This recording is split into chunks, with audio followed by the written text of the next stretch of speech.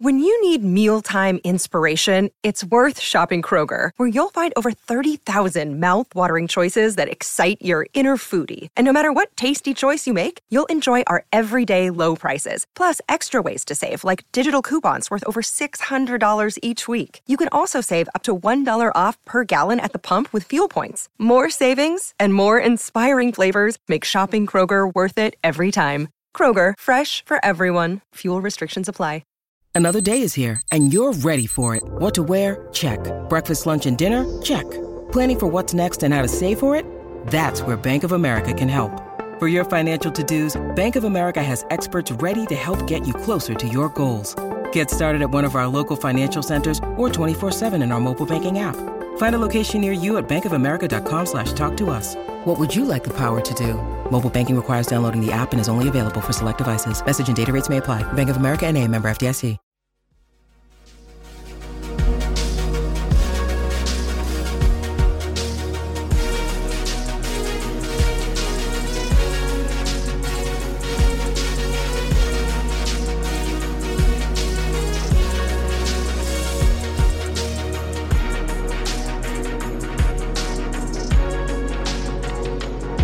Hello, everyone, and welcome back to another edition of the Pennsburg Podcast. I am your host, Garrett Bahana, as always, alongside me, fellow Pennsburg contributor and co-host of the Pennsburg Podcast, Robbie Noggle. Robbie, we finally have some Penguins hockey to talk about, albeit just one game after the All-Star break, a game in which I thought the Penguins were going to lose. I even went on Twitter while they were down 1-0 to the Colorado Avalanche, and it's over. The Penguins kind of look like the same team that they looked like before the All-Star break. They find a late equalizer late in the third period. I believe it was Brian Rust who was credited with the goal with about 3 minutes or so left in the third period, if I remember correctly. They go into overtime, and Chris Letang again was the overtime hero. Either way you slice it, the Penguins get 2 points, 2 very much needed points against the defending Stanley Cup champions, Colorado Avalanche. Robbie, we have 16 questions in this mailbag this week. This is by far the biggest mailbag we've had on the podcast. But before we get into the mailbag, I really don't want to overanalyze one game back from the All-Star break. But, I mean, the 2 points are 2 points against the defending Cup champions. What are your brief thoughts from the 60-plus minute game that you saw on Tuesday night against Colorado? That was basically the Casey DeSmith show for 45, 50 minutes. The Penguins did get a push in the third period and got the tying goal off a kind of a lucky bounce, which in a game when you win those kind of games where you're completely dominated, usually that's how you do it with a lucky bounce. And yeah, credit to Casey DeSmith in that game. He came out and he was the only one that was not rusty from the All-Star break. He looked like a 1A goaltender in that game and did enough to keep Colorado at bay, let up the one goal, but a team like Colorado is going to get that goal. And then in overtime, which has plagued the Penguins, they kill off a Avalanche power play, and then they stay alive long enough to go back the other way and create some havoc, and Chris Letang got the game winner. And it's a lot that will still happen in these next couple weeks, but that just has a feeling of a maybe season-defining win. Obviously, that can be erased away very quickly as soon as this weekend, but if you look at everything the Penguins went through in that game to walk out of there with 2 points, playing the way they did, those are the type of games that can change an entire season. So fingers crossed, that was the type of game we saw from the Penguins on Tuesday night. I agree with you. I think the term season-defining victory or season-defining loss is often thrown around a bit too much, but if we get to late April, the season concludes and the Penguins are in the postseason, this game against the Colorado Avalanche, I don't want to put too much pressure on it or over-exaggerate or talk hyperbole here, but this might be the game that we look back on and saying that was the turning point. That was what gave this team the momentum it needed to kind of break out of a funk, go on a little bit of a run. And like you said, they have a little bit of a West Coast swing this weekend against the teams like the Kings and the Sharks and the Ducks, I believe. These are winnable games, very much winnable games for the Penguins. You'd like to see them come out of this West Coast swing with a decent number of points I don't know if I forget how many games they're playing in total on the West Coast. I know they're playing the California teams, but either way you slice it, let's hope that this is the start of a decent push coming into the unofficial start of the second half of the regular season. As I mentioned it, Robbie, we have 16 questions. This is probably by far the biggest Pennsburg podcast mailbag we have ever had on the show. So buckle up, everybody, if you like listening to getting your questions answered. If you want your questions answered, if you're a first-time listener of the podcast, a long-time listener, you can follow us on our Pennsburg podcast Twitter account.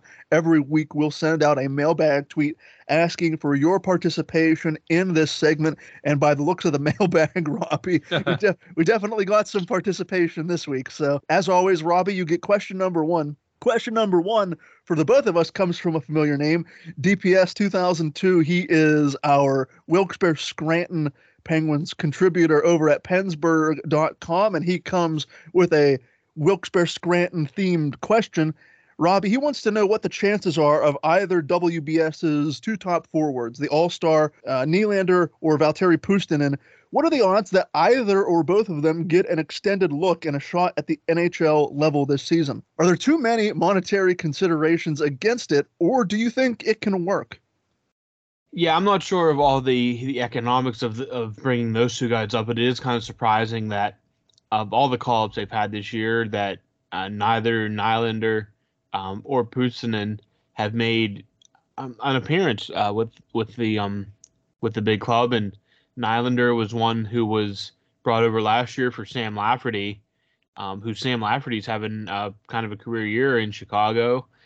So that was kind of an NHL, kind of like a quasi, maybe like a 4A player for like, in baseball terms, like a 4A player for a 4A player.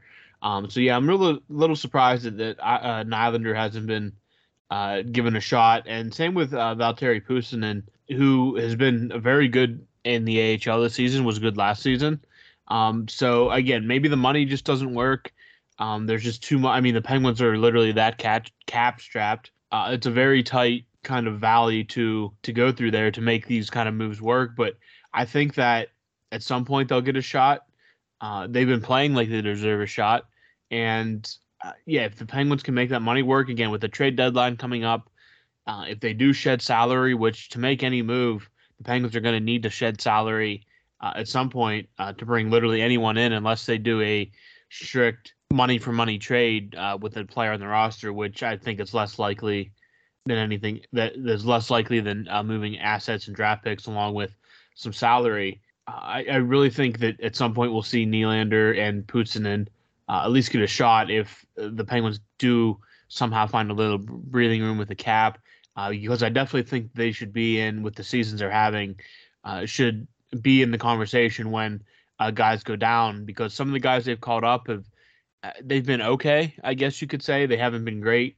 Sometimes it just takes a breath of fresh air to kind of bring these guys in and see what they can do. So yeah, we'll see how that goes in the coming weeks with the trade deadline and the money. But I think at some point you have to, if you're the front office, have to maybe switch things up a little bit when it comes to who you call up, and see if you can get some fresh blood in that lineup to maybe change some things with some of these young guys.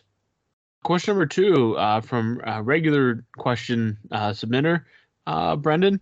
Why do you rarely see deadline rental players re-sign with his old team? For example, if I were on a team I was truly passionate about that was missing the playoffs, and I was on an expiring deal, I'd say trade me for those picks, and I'll re-sign here in the offseason.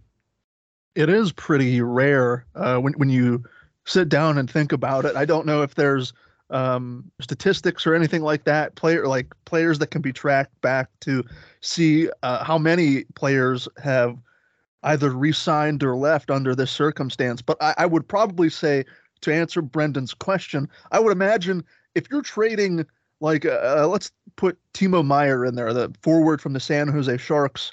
Let's say he's the big trade deadline name this year, generating a lot of buzz. The Sharks are having a down year, probably in the lottery chase. Timo Meier is in his prime, and he's a very solid offensive producing winger. a lot of the times these players are on expiring contracts. They're pending unrestricted free agents, and a lot of the times they are departing the team. The team that they're departing is either cap strapped or they're entering a rebuild process, and rebuilds are often multi-year kind of experiments that players like a Timo Meier might not necessarily want to be a part of because they want to try and win a championship now. A lot of the time, guys chase the money. As plain as it sounds, the deadline rental players are going to go. If their contracts are expiring, they're going to hit the open market. They're not going to even re-sign with the team that they traded with. That was the thought process that I had with Rickard Rakell when he was traded here to Pittsburgh last season. I thought he was just going to be a rental player and hit the open market. Somehow Hextall locked him up long term. He's done the Penguins well this season. I would think, too, if it was an older player, let's say it's an older veteran player who's been in the league a long time, he's played his career for the majority of this one team, for instance, he gets traded for a chance to win the Stanley Cup, and let's say he doesn't do it, or he does do it, whatever. He's towards the end of his career. He probably has a life, maybe has a family, has young kids set up in a specific market. Let's keep saying San Jose, for instance. Maybe he talks to San Jose, and San Jose, they have conversations over that upcoming offseason, and they say, yeah, I'll come back for 1 more year, 2 more years. So maybe it's a bit more common among the older players who kind of are entrenched in a specific market if they play for a team long enough. But yeah, a lot of the times guys are chasing the big money contracts on expiring deals when they hit the open market, or they end up re-signing with the team that they were traded to because they like the fit or they have a good chance to win a championship. But yeah, it's pretty rare to see one player go back to the team that he was traded from to eventually sign an extension with. Question number 3, also from Brendan. What do you think of Sidney Crosby's comments over the All-Star weekend on the playoff structure? I've been in agreement with Crosby's takes since the change took place, and Brendan is referring to Crosby's desire to see the NHL go back to a traditional 1 versus 8 playoff format. So what are your thoughts on that, Robbie? Yeah, I think he's completely right. I think Sid, what he said was completely correct. I think it's time to make that switch back to the 1 versus 8 model. I just think it's fair for your top teams. It adds more intrigue because, I mean, your top 3 in each division, you're playing teams that you've played all year, you've battled with all year. If you get to that second round, basically what your opponent is. The matchups are kind of predetermined to a point where you just know who's playing who, kind of. And I just think it adds more intrigue and drama going to the 1 versus 8 type of situation. Yeah, you technically still have 1 versus 8 when it comes to your top seed playing your lowest wild card, but after that, that's not necessarily the case after that. Again, I always think back to 2016 and 2017. The Penguins and Capitals should have no way of been meeting in the second round. That was the premier matchup of that playoffs.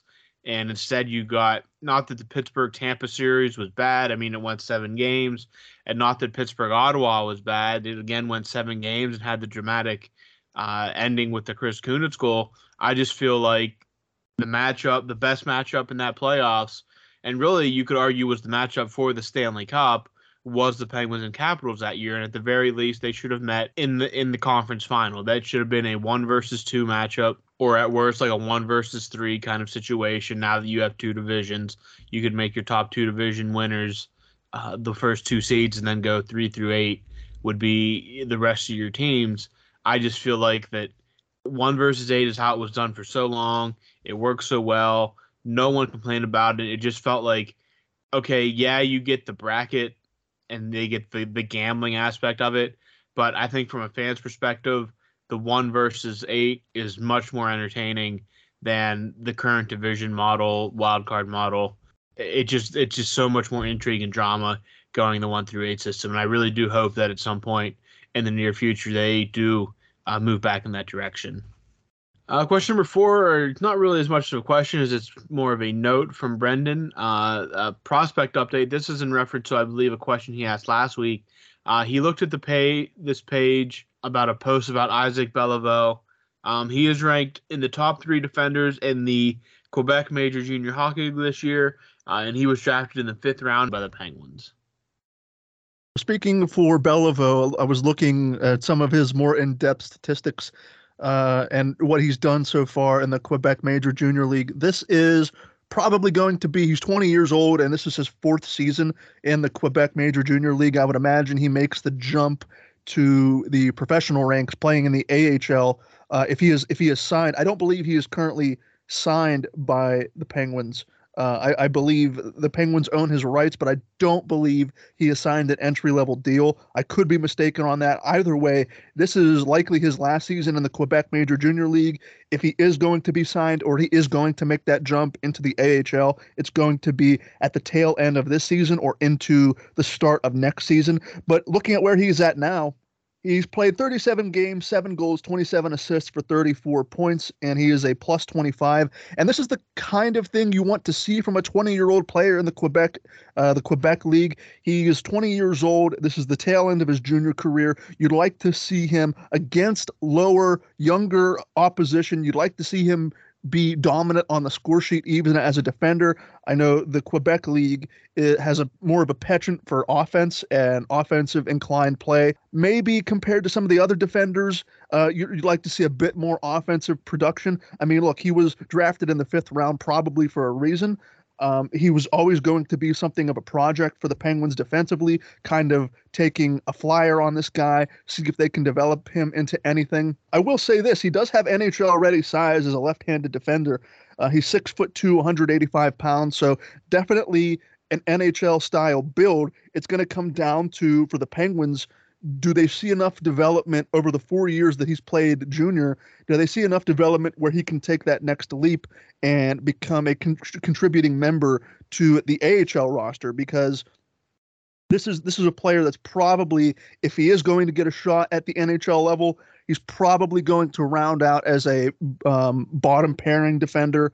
He's probably 2 or 3 or maybe 4 years away, in all honesty, from making that jump into the NHL, unless his development skyrockets and he really latches on to the AHL game. But yeah, he's one of those projects the Penguins took a late flyer on in 2021.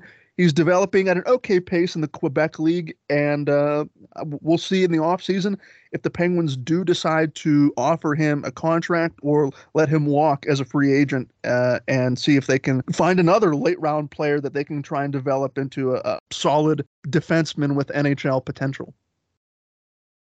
Question number 5 from Brandon Robbie. How much does Tristan Jarry's injury woes impact his current value?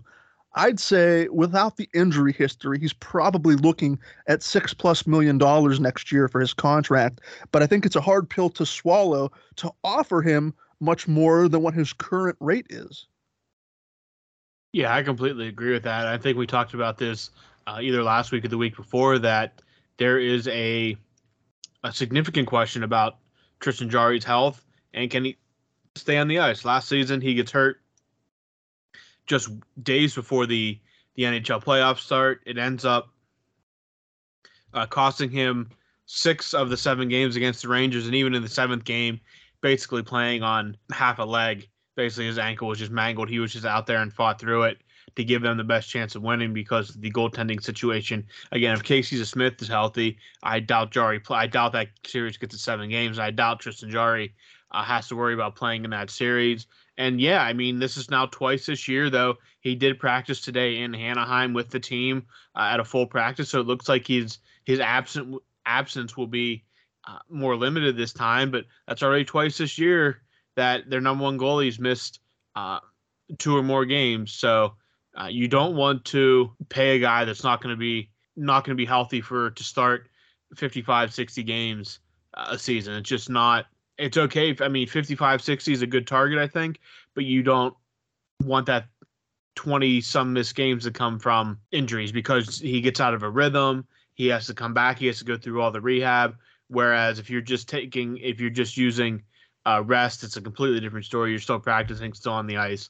So it's just a completely different scenario there. So, yeah, I think totally it's going to affect how much the Penguins are willing to offer him in a new contract. this offseason. Again, I think it's increasingly likely that the Penguins front office looks completely different when they're negotiating contracts this summer. So it'll be interesting to see how all that plays out. But I think this season and how last season ended with the injury before the playoffs have definitely affected not only the dollar amount, but also the term as well. You don't want to lock yourself down for 4 or 5 years to a guy, even if the salary cap is tenable and easy to swallow, that you lock yourself down, that you're stuck with him, and you can't move him for anything, you can't buy him out. It just becomes so much of a headache. So I think it not only affects the dollar amount, but also the term that he'll get on his next deal if it's in Pittsburgh. Question number 6, we're switching over to Brian here. Been seeing some talk about Brock Boeser from Vancouver in exchange for Kasperi Kapanen. What are your thoughts on that? Well, the shoe has already dropped for the Vancouver Canucks, trading away Bo Horvat to the New York Islanders, but now looking at Brock Boeser, if he's available and I'm the general manager, yeah, I'm absolutely looking at that, especially for Kasperi Kapanen. I know Jim Rutherford has some sort of affection, some sort of like for Kapanen and his game, acquiring him twice while he was, I believe, in Pittsburgh here. Trading Kapanen to Vancouver, back to Rutherford, giving me Brock Boeser, 25-year-old right winger in the first year of a 3-year contract with a cap hit of $6.6 million. The Penguins would have to make the money work because they're, like Robbie said, that's how cap strapped they are. They'd probably have to either have Vancouver retain some salary and maybe throw in a couple of sweeteners in addition to Kapanen, or put in multiple players on their side of the trade to make that work.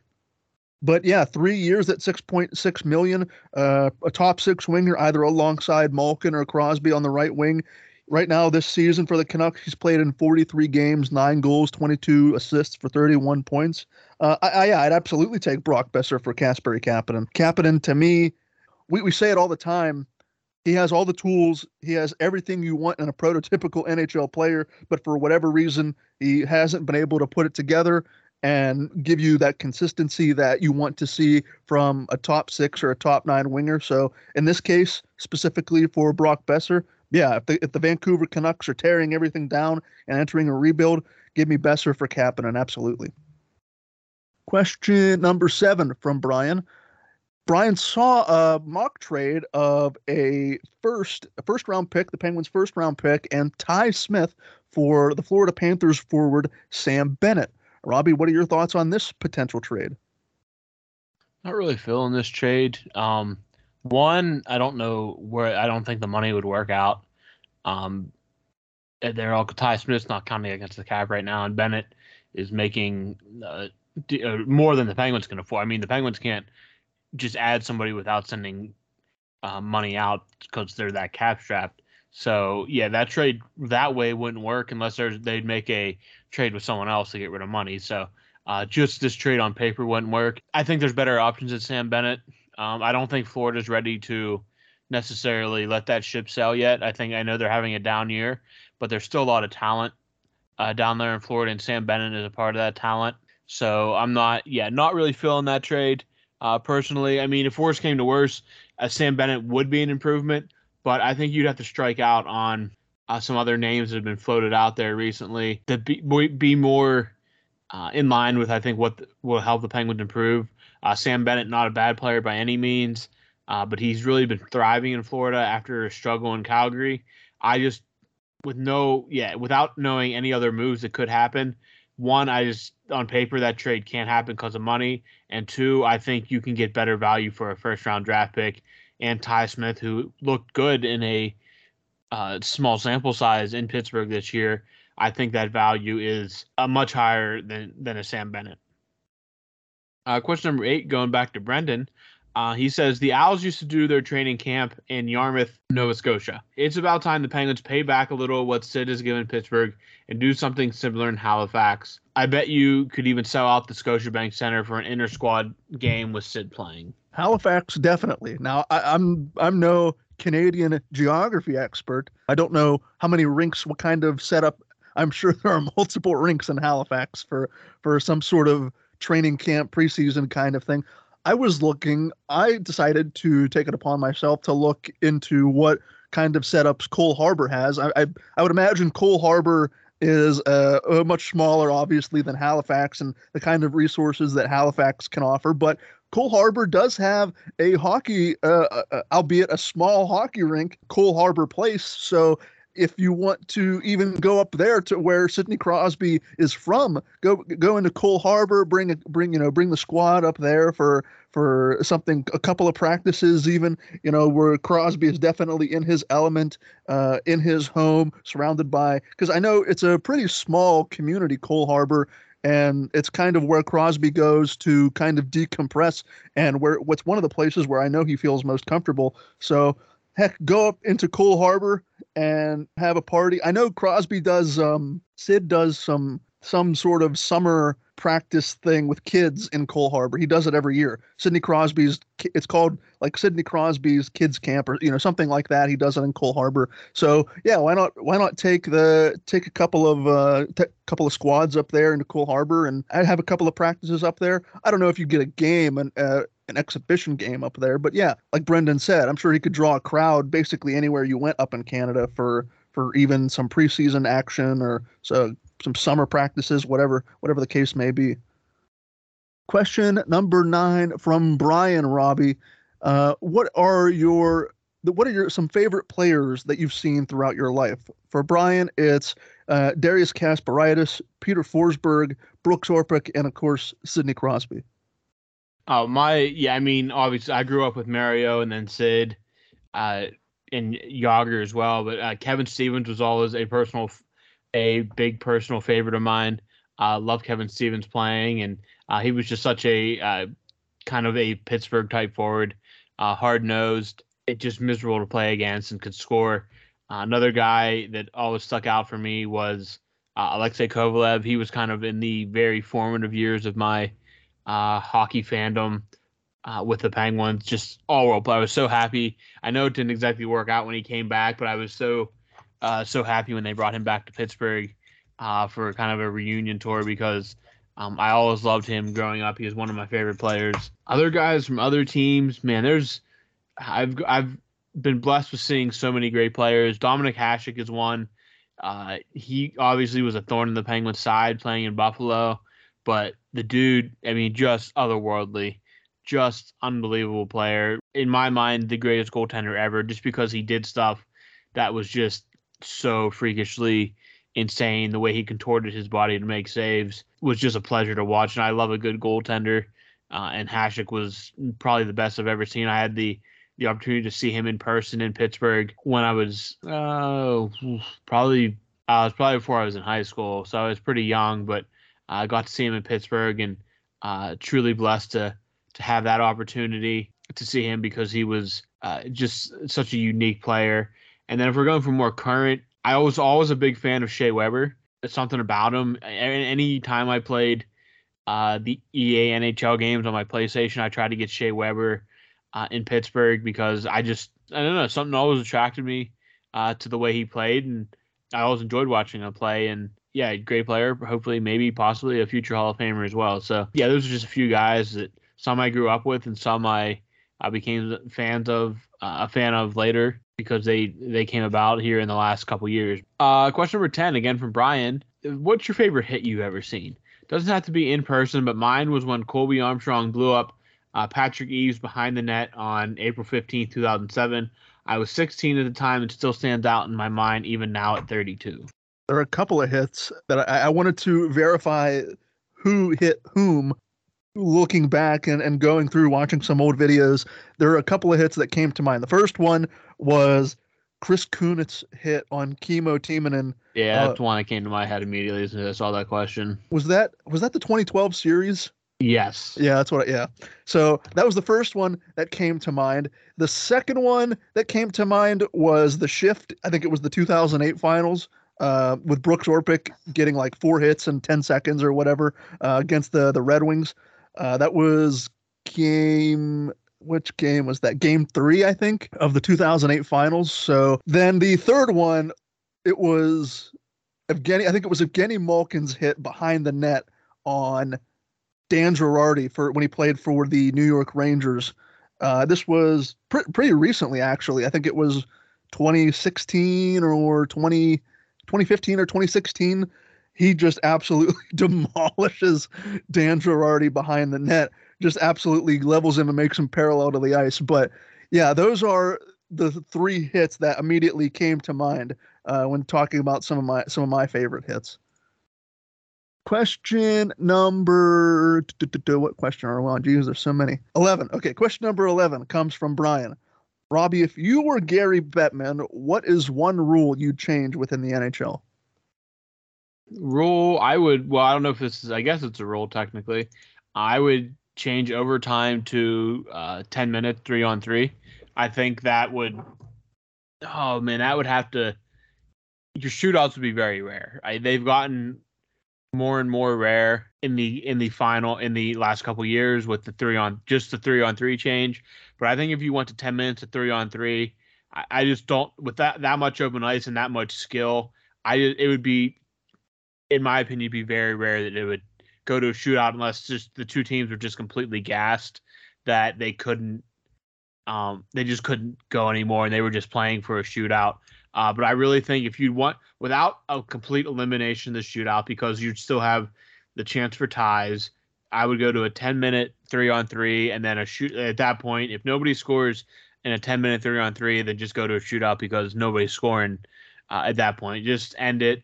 The Penguins have been in 12 overtime games this year, and they've gone to the shootout twice. It's getting rarer and rarer, and I think a way to, I guess, quote unquote, eliminate it without actually eliminating it, and going back to where ties would be in play, would be to just go to a 3-on-3 overtime. And then another rule I change is this one. I don't think this will ever happen. Would be going to a 3-point system, kind of like in soccer. Except you take out the ties, you'd get 3 points for a regulation win, and then the winning team would get 3 points. And then if it goes to a overtime contest, unless you're playing 5-on-5 hockey, 3-on-3 hockey is kind of like a little skill game. So I don't feel right making it 3 points for the winner in overtime. So I go 2 points for the winner in the overtime or shootout, and then a point. Then you'd bring in the loser point there. I just think that, if you win, it would definitely space out the standings more. It would probably, it wouldn't change that much, I think, historically, but I'd like to see them get rid of the 2-point system, make it a 3-point system, kind of similar to soccer. It would be more fair, I believe, standings wise, to the teams that are winning in regulation, and would definitely, change the strategy for avoiding overtime as well. I think you'd see more teams push in that last couple minutes to get a go-ahead goal if that was in play. And then I guess third, get rid of the trapezoid, just like goalies play the puck. These goalies in this day and age, they're all adequate at playing the puck, but especially guys like, I'm I guess a little biased here. Tristan Jarry is really good at playing the puck, but Mike Smith was always great at playing the puck. Marty Brodeur was kind of the reason they put the trapezoid in to begin with. But goalies shouldn't be penalized for not being able to play the puck. Shouldn't be penalized for being good at playing the puck. And in a way, that is a way it was always used as that was a way to generate offense. Well, a good goalie playing the puck can be a huge advantage for a team to get the puck up ice, maybe catch a team in a change, and generate offense that way. So I think it's kind of a double-edged sword, but there's more positives to just dumping the trapezoid, letting goalies play the puck anywhere, let them kind of generate offense from behind the net. Number 12. This one's from Pittsburgh Skate. With off-season unrestricted free agents coming up in conversation, do you think Hextall should get a head start on a Gensel extension? Next year is a contract year for number 59. Well, we have to take a couple of things into consideration here. First off, is Hextall going to be the one negotiating a contract for Jake Gensel? That would be my first question. And that is a question that you probably can't answer right now. We'll have to see how the rest of this season plays out before we know probably the future of Ron Hextall and the Hextall regime. But yes, Gensel this summer, this upcoming after the season ends, Guentzel is eligible to sign an extension. He is an unrestricted free agent at the end of next season. And boy, looking back, what a really tidy piece of work Jim Rutherford did locking Guentzel up it was a 6-year, I believe it was a 6-year deal. And his cap hit was $6 million flat. And boy, is he ever deserving of a raise. I don't think he's going to go anywhere. I think the Penguins are going to make sure he is going to be here. I wouldn't be surprised, in all honesty. I would not be surprised if he's a Penguin for life. And if you want to go really deep into the future, I would not be surprised if he is the next captain of the Pittsburgh Penguins. When Crosby, Malkin, and Letang, when they're all gone, I would not be surprised to see that happen. But as for what Guentzel is worth, for me, I'd give him a blank check, put whatever number you want down on there, and that's the number he's going to get, because I think that's how important he is to the top six. He's developed a great chemistry with Sidney Crosby over the years, almost a point per game player since he's come into the NHL, 387 points, 181 goals, and 421 games played. So I'm no salary cap expert. All I know is he's going to get a pay raise. What that pay raise is, I'm not quite sure yet, but I know he's going to be worth every penny of it, because that's how important he is to the Penguins and their top six. Question number 13 from Brian. Brian saw an interesting take and wanted to share to see our opinions. Here's a big brain take incoming. So I don't think Mike Sullivan is intentionally tanking, but if his relationship with Ron Hextall is as frosty as it's rumored to be, he could very well be making a statement by playing Hextall's players in the roles Hextall has cast them in. Well, Robbie, what do you have to say about this rather big brain take? So I know who this big brain take came from, because I was watching the game on Tuesday night, and this take literally came up in my time on my Twitter timeline. So like I know exactly who came up with this take, and it's not. Yeah, I don't think it was definitely not a joke from the guy that sent it, and he's a very good Penguins guy, very knowledgeable of the game. So I think it's the way that sometimes you watch the game. I can definitely see why someone would think that, why that idea would pop into your head, given Sullivan's at times use of certain players in certain situations, like putting Jeff Carter on the ice against the Nathan MacKinnon line just makes flatly no logical sense. You don't even need any kind of analytics to say that is just an absolutely horrendous matchup for the Penguins, and it cost the Penguins on Tuesday night. The Avalanche only goal came with that exact combination of players on the ice, and the goal was scored by Nathan MacKinnon after Jeff Carter completely just kind of whipped on coverage that would have blocked or made Makar's shot much more difficult than it actually was. I don't know. I can't say anything for what the relationship between Hextall and Sullivan is. Why my argument against this take is Mike Sullivan really likes being in Pittsburgh. He can probably keep this job as long as he wants to, and that just feels like a very risky kind of choice to make when your job could potentially be in line if those kind of decisions are what cost your team games and ultimately a shot at the playoffs. Making decisions like that to purposely put out bad matchups, especially when it looks like to this point, Ron Hextall has no plans on doing anything with Jeff Carter, that he's going to be a permanent fixture in the lineup as long as he's healthy. Yeah, I think I can definitely see why when you watch the Penguins play and see some of the deployments that Sullivan uses, why that idea would pop into your head. But do I think it's realistic when you weigh the kind of the two sides of it? Is Sullivan really, unless he has some kind of assurances that you're not going anywhere for certain, which maybe he does, I don't know. It seems like that they're pretty set in stone with Sullivan as the coach going forward, regardless of how the season plays out. But that just feels like kind of playing Russian roulette with your job.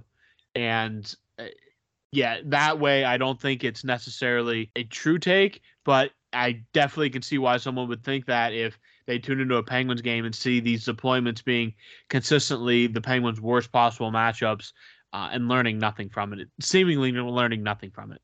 Question number 14, again from Brian. Who are some unrestricted free agents other than some of our own that you'd like to see in a Penguins uniform next season? I have two. The first one I'll go with is Max Domi, who is an unrestricted free agent at the end of this season, a current cap hit of $3 million, currently with the Chicago Blackhawks. And so far this season, Domi has played in 49 games, 14 goals, 21 assists for 35 points. I've always been intrigued by Domi and his play. I know he can play center and left wing primarily. I don't know what kind of money he's going to make on the open market. Heck, he could even sign an extension with the Blackhawks for all I know. But if he hits the open market and the money is right, put Domi in the top 9 and it can move up and down the lineup. In my opinion, at least, I'd like to see Max Domi in the black and gold. Here's one to make you, Robbie, to make everyone very much nostalgic. So Max Domi is probably, I don't know if he's off the table. I mean, you can't really tell with any of these guys because you don't know where they'll end up. But so my first one was Max Domi. My second one, Jordan Staal. We're going to bring Jordan Staal back to Pittsburgh. His massive 10-year contract that Jim Rutherford signed him to back in 2013-14. His 10-year contract is over at the end of this season. So he'll be, as things stand right now, unless he signs an extension there in Carolina, he'll be an unrestricted free agent this summer. I can't believe Jim Rutherford signing a 10-year contract. Yeah. So that was, oh man, that's just so great, so crazy to see. But yeah, screw it. Let's get nostalgic. And these players aren't getting any younger. Would Jordan Staal be an upgrade over Jeff Carter? You could make the argument. Yeah, easily. Yeah, That's not even a question. Yeah, so, I'm sure, I don't know if Crosby and Malkin and Letang kind of sweet talk Jordan. I don't know how regularly these guys talk. It's, at the very least, it's fun to have a fantasy. It's fun to kind of get the band back together. I know people are going to poo-poo that and probably say, they brought the core back and they shouldn't have brought the core back, but screw it. I mean, are the Penguins going to win another Stanley Cup?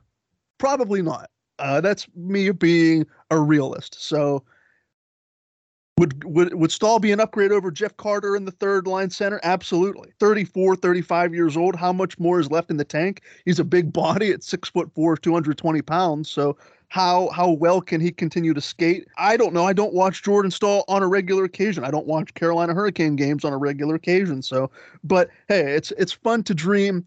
And it's not the most out of this world take, at least I would say. It's not the craziest thing you've heard. But if you're into nostalgia and that sort of thing, hey, nostalgia sells. And if we get into the summer and Jordan Staal hits the open market, I'm going to hype up the Jordan Staal reunion to Pittsburgh train. And I'm going to be on it until he either signs with a new club or re-signs with the Penguins. So we'll have to see on that. Question number 15 comes from Brian. Robbie, do you think Connor Bedard is going to be the next generation's McDavid or Sidney Crosby, like Sid was with the previous generation's comparisons to Lemieux or Gretzky? Yeah, obviously a big bar to live up to, but I think that, everything that's said about this kid, everything that you see on tape with him has every inclination that this kid is going to be the next big thing. And what he did in the World Juniors was just otherworldly, just a complete freak in those games. I really think that just overall, everything that I've seen from him has him pinned as the next McDavid, Crosby. A huge bar, huge expectations, but the belief seems to be that, to use what the kids are using today, Connor Bedard is him. Oh dear. Yeah. Everything the scouts say about this kid is that he is the next guy. He's the next superstar. It feels like there was a huge gap between Crosby and McDavid, and now the gap between McDavid and Crosby, huge gap in time, not in talent. A huge gap. Like, it doesn't feel like that long between McDavid and Bedard. You've had other guys that have come into the league that are good players, but I have not seen hype about a guy since Connor McDavid. This much hype since Connor McDavid. In that year that teams were actively tanking to get him, and you have teams this year that Chicago. It's no secret what Chicago's doing. It's no secret what Anaheim's doing. A lot of teams are now just kind of selling the farm to kind of tank as much as possible to get the best possible odds in the next few weeks. You already had today. It didn't make it into the nobody asked a question about it, but Vladimir Tarasenko went to the Rangers today. St. Louis is probably going to be selling the farm. The San Jose Sharks are probably going to be selling the farm. The Vancouver Canucks are already in the process of selling the farm. All these guys now have decided that, okay, maybe not been as obvious as the McDavid year, but it's pretty clear that now a lot of teams are going to go, okay, we just want to be as bad as possible to get the best shot at getting a Connor Bedard on our team because he's a true franchise cornerstone. And not only that, but a franchise changing player. Connor Bedard is him. Number 16, last but not least, from Brendan. Are either of you Pitt football fans? I'm a Seahawks fan, and I'm looking at Kalijah Kancey in the late 30s, which would be late first round. What's your take on him? Go ahead, Robbie. Tell the listeners, how deeply invested you are in Pitt football. This question, just based on how I put them, it came to me, but I really should be turning this back on you and having you confess to everyone how much of a Pitt football fan you are. Yeah, I'm obviously a massive Pitt football fan. Seeing that I went to Penn State and pretty much live and breathe Penn State football. Yeah, just a massive Pitt fan. The most I know about Kalijah Kancey is he's really good. I don't know all the Seahawks needs, and from everything that I know, the Kalijah Kancey is probably going to be picked in the first round or early second round. So that's the extent I know. He was an All-American. But yeah, my love of Pitt football, I really can't talk enough about it. I see so many people talking about how great of an experience it is, and not at all heartbreaking at all. Like, they just love being Pitt fans. Why would I not want to be a part of that fan base? It seems like such a peaceful, easy living that they get to be a part of. So why would I not want to be a part of that? Hey, all you have to do is look through your TV guide, if they still make those. Look through your TV guide and try and find the channel every Saturday that Pitt football is on, because I know, especially recently within the last couple of years, it's been incredibly easy to find Pitt football games on your television. I'll say this, Robbie, I know your love and affection for Penn State knows no bounds because, like you say, you live and breathe it. My father graduated from Penn State in the early 90s. So by proxy, I was born and raised as a Penn State fan myself. I hold no real love for Pitt or Pitt football. And so what I will say is this: I don't know anything about Kalijah Kancey, but what I do know is Joey Porter Jr. should be on the Pittsburgh Steelers come draft night in late April. That's what I do know. Yeah, I mean, if he's there, what I pick, an 18th or 17th or something like that, I would. Oh man, that would be a dream come true. And if they got JPJ, not just for like Penn State reasons, but because he's legitimately good, and that's an area of need for the Steelers, and I want the Steelers to do good because I'm a Steelers fan. But no, yeah, I totally agree with your assessment on Joey Porter Jr. Here's another thing too: if Kenny Pickett flames out over the next 2 to 3 years, and his rookie contract expires, and if he doesn't turn out to be the franchise cornerstone that many thought he or hoped that he would turn into, look, all I'm saying is, if Drew Allar takes the kind of steps that we think he's going to take in Happy Valley, I'm just saying. I'm on the same wavelength. We're on the same frequency here.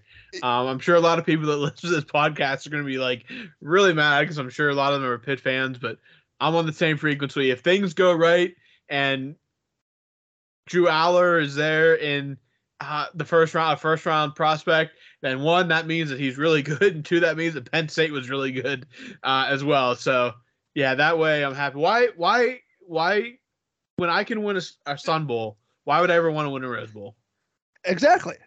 I mean, when you're looking at bowl prestige, and when you have Tony the Tiger as the mascot of your bowl, I would rather be doused with bowls and bowls of cornflakes. Frosted flakes. Frosted flakes, yeah.